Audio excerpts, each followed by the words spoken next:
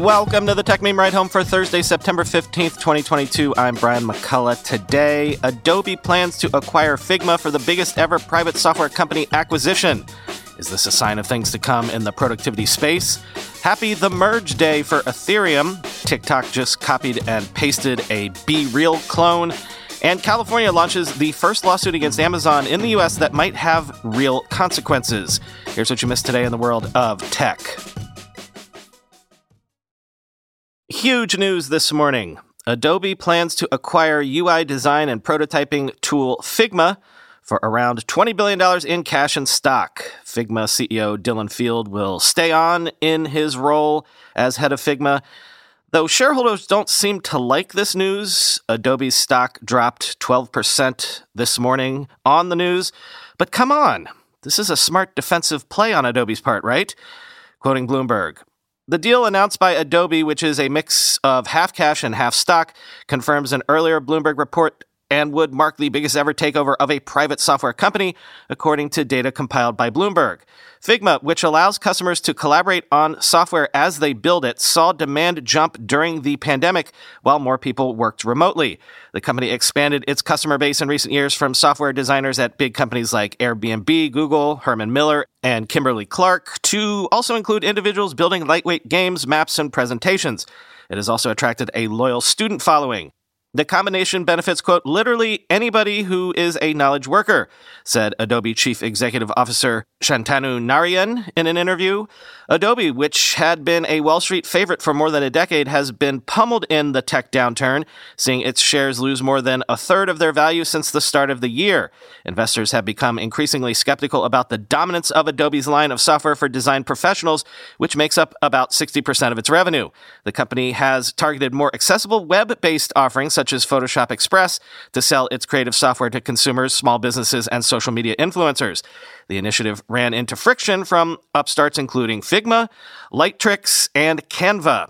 San Francisco-based Figma was co-founded about a decade ago by Dylan Field and Evan Wallace. The startup introduced browser-based software design tools that allow software designers to work together in real time, bypassing the sometimes clumsy process of saving and sending their work to collaborators using a collection of disparate apps. The company was valued at $10 billion in its last funding round a year ago. Figma's backers include venture capital firms Kleiner Perkins, Index Ventures, and Greylock Partners, end quote. Actually, recent history is even more impressive than that. Figma's valuation increased from $2 billion to $10 billion in funding rounds between April of 2020 and May of 2021. Well, they doubled from there to reach today's $2 billion price tag. And PitchBook says that the Series A round for Figma was a $48 million valuation. So, nice 413x return for those funds involved in the A. Couple of thoughts, though. Don't people use Figma to avoid using Adobe stuff? There's a lot of gnashing of teeth and rending of garments out there in design land. Adobe says they'll keep Figma independent with Dylan Field in charge, but, quoting Tom Mueller on Twitter, Figma acquisition by Adobe in 2 steps. 1, nothing will change, folks. We're both committed to an excellent collaboration. 2, we are now sunsetting the standalone Figma app and advise all users to transfer their files to Creative Cloud in the new improved XD app, end quote. But also, will this pass regulatory muster? I mean, talk about taking out a major disruptive competitor in a niche space, but maybe, as Gavin Baker tweeted, quote, "Last thought. It's great to be a tech company outside of FANG. You can literally do any acquisition you want, no matter the competitive implications, while the FTC instead focuses on Roomba because of a Twitter thread that I initially thought was satire," end quote.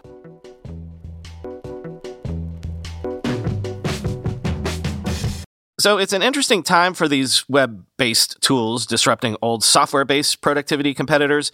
Canva, for example, just unveiled new products called Docs, Websites, Whiteboards, and Data Visualization, which will bring background removing to videos, among other things, and adds a remote control to presentations, but is largely, you would think, targeting, the Office suite. Quote, According to Canva, 85% of Fortune 500 companies, including FedEx, L'Oreal, and Salesforce, use Canva's design tools. Over 4.4 million customers pay for Canva for Teams, launched last year. But like all of Canva's products, there will be a freemium model for its Work Suite. Like its Teams product, the Work Suite will include collaboration features that allow team members to work together in real time on documents. Any Work Suite product will naturally draw comparisons to the Google Suite or Microsoft Office. But Obrecht says that Canva isn't trying to compete with these corporate behemoths. Instead, he sees Canva as a visual-first companion to these tools, end quote. Really? Here's another one, though, quoting The Information. Millions of people join online meetings using Zoom video communications app by clicking on appointment links from their digital calendars or email services run by Microsoft and Google. That represents a big vulnerability for Zoom, as Microsoft and Google make it easier for customers to host virtual meetings through their two companies' own competing video conferencing apps. Hoping to stop its customers from jumping ship to those products, Zoom plans to debut its own email and calendar services, possibly as soon as its Zoomtopia conference for customers in November, according to a person with direct knowledge of the plans. The company has spent the better part of 2 years quietly developing the new services, which some employees refer to as Zmail and Zcal. Executives haven't unveiled the products to most staff. Zoom CEO Eric Yuan wants his company's forthcoming email and calendar services to be pillars of a productivity suite, especially for the 200,000 businesses that pay for Zoom, most of which are small to medium size, a Zoom manager told The Information. The question is, will customers want Zoom versions of products they already have? Microsoft and Google control 85% and 14% of the global market, respectively, for email and other productivity applications, according to research firm Gartner. And it isn't clear whether Zoom plans to launch the kind of word processing and spreadsheet apps Microsoft and Google offer. But Zoom has launched other services such as internet-based voice calling, a digital whiteboard to help employees collaborate, and a product for employees to track the progress of internal projects and collaborate with their customers and partners. It packages the services in subscription bundles. To avoid meeting the same fate as Slack, a messaging firm that sold itself to Salesforce in 2020 as its sales slowed, Zoom will need to juice growth while preventing its existing customer base from shifting to Microsoft Teams and Google Meet, the Zoom alternatives its rivals offer. In the past year, Zoom has launched new types of services aimed at businesses, including ones that help them launch virtual events, offer customer service, and analyze salespeople's interactions with potential customers. The product that handles the latter task can suggest improvements such as listening more or talking more slowly in sales pitches, end quote. Something tells me the whole productivity tools space is going to be wild for the next few years.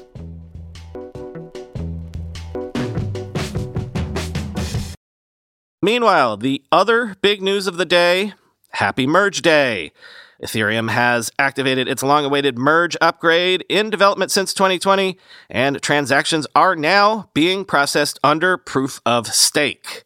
Quoting the block, the merge upgrade was activated at the agreed-upon total terminal difficulty, or TTD, time on Ethereum's proof-of-work chain at 6:44 a.m. UTC today. TTD is a combined measure of how difficult it is to produce a block for transactions and how this has fared over time. The first epoch was finalized at 6:59 a.m. This is the key development that core developers were looking for to see if the upgrade has gone to plan. And we finalized. Happy merge, all. This is a big moment for the Ethereum ecosystem. Everyone who helped make the merge happen should feel very proud today, said Ethereum co-founder Vitalik Buterin on Twitter. An analogy to better conceptualize this from the Ethereum Foundation is, quote, imagine Ethereum is a spaceship that isn't quite ready for an interstellar voyage. With the Beacon chain, the community has built a new engine and a hardened hull.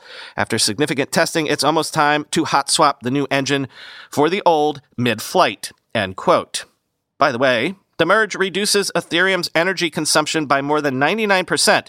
This means that Ethereum is now environmental, social, and governance compliant, which has been a regulatory concern, dissuading businesses from participating in novel sectors such as DeFi and NFTs, end quote. On that, here's a tweet from Jonathan Boyes, quote, Ethereum is using 112 terawatt hours of electricity annually. The world is using about 24,000 terawatt hours annually. After the merge, Ethereum will use less than 1 terawatt hour annually. So the merge reduces the world's electricity bill by about 0.5%, end quote. Big if true. More big if gas fees are suddenly more reasonable. Maybe I'll go back to trying to sell my podcast NFT again. And meanwhile, 31 ETH was paid to ensure the whole last proof of work block was commemorated as an NFT on OpenSea. Might be worth something someday because of the history involved.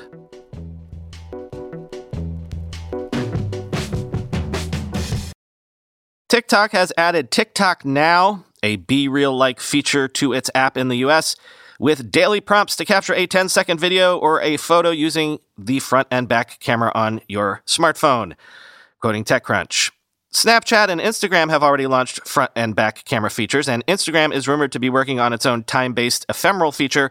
But TikTok beat its competitors to the punch by being the first app to just outright cut and paste BeReal into its platform. TikTok Now invites you and your friends to capture what you're doing in the moment using your device's front and back camera, the company's blog reads. You'll receive a daily prompt to capture a 10-second video or a static photo to easily share what you're up to, end quote. Every day when the BeReal goes out, users get a push notification telling them it's time to be real, bookended by alert emojis. TikTok's notification looks the same. Users are notified between lightning emojis that it is time to now, which admittedly does not have the same ring to it as BeReal. TikTok says that the feature is now available for US users. In the mock-up images, it looks like Now has earned valuable real estate in the bottom navigation bar next to the posting button. On our end, at least, we don't see the feature yet. TikTok added that in other regions, TikTok Now may be downloadable as a standalone app. BeReal comes with its own privacy concerns. If you aren't careful to turn off your location, you might accidentally be sharing exactly where you live, down to the street name, with all of your friends. Sure, BeReal is intended for use in your main social circle, but come on, it's the internet. There's a public feed. In the mock-up images TikTok shared, location doesn't appear to be part of the TikTok Now interface, end quote.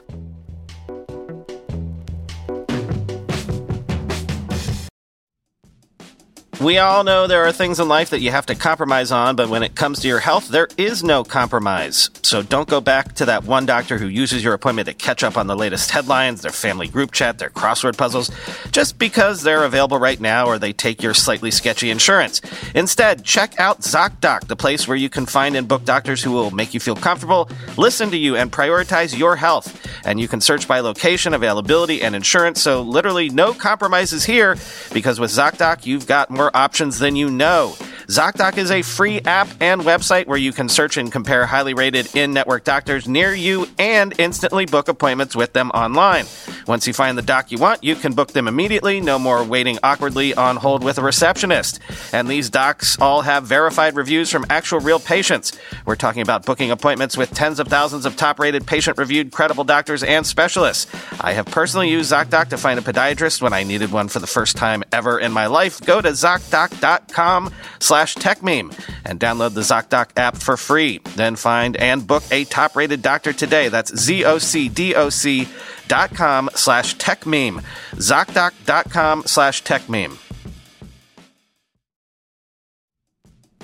Whenever I need to do financial research for this show, for instance during tech earnings season when I have to analyze how various companies' stocks have been performing, I only ever turn to our sponsor today, Yahoo Finance.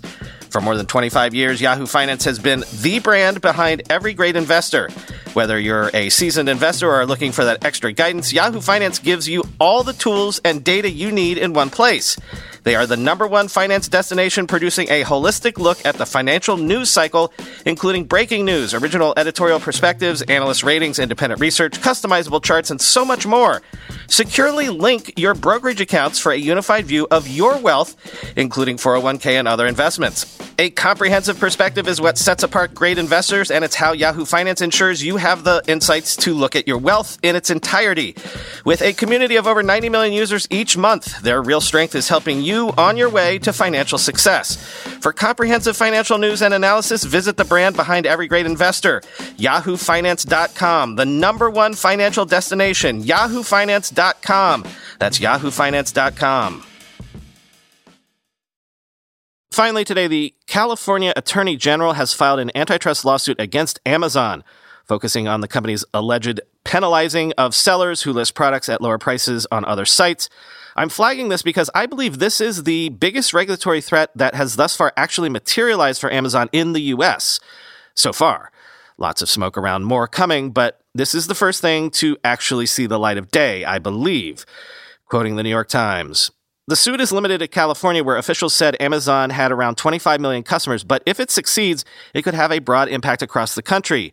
If you think about Californians paying even just a little bit more for every product they purchased online over the course of a year, let alone a decade, which is what is at issue here, the collective magnitude of harm here is very far-reaching," said Rob Bonta, California's Attorney General, during a news conference announcing the case. "The Everything Store has effectively set a price floor, costing Californians more for just about everything," he said. The lawsuit largely focuses on the way Amazon penalizes sellers for listing products at lower prices on other websites.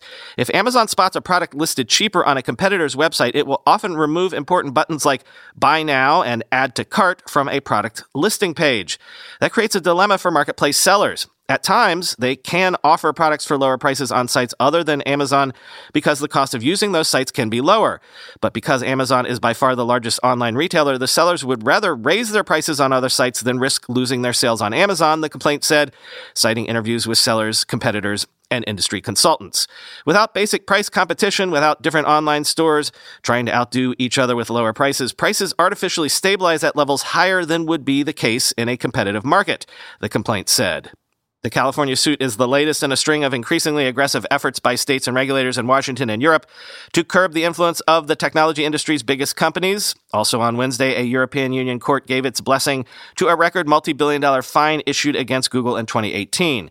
Given the size of California's economy and Amazon's role in it, quote, "This is a piece of legislation that has significant national implications," said Christopher R. Leslie, a professor of antitrust law at University of California, Irvine. "If the antitrust claims prevail, quote, there is no way other states won't pick up the mantle and bring other cases," he said, end quote.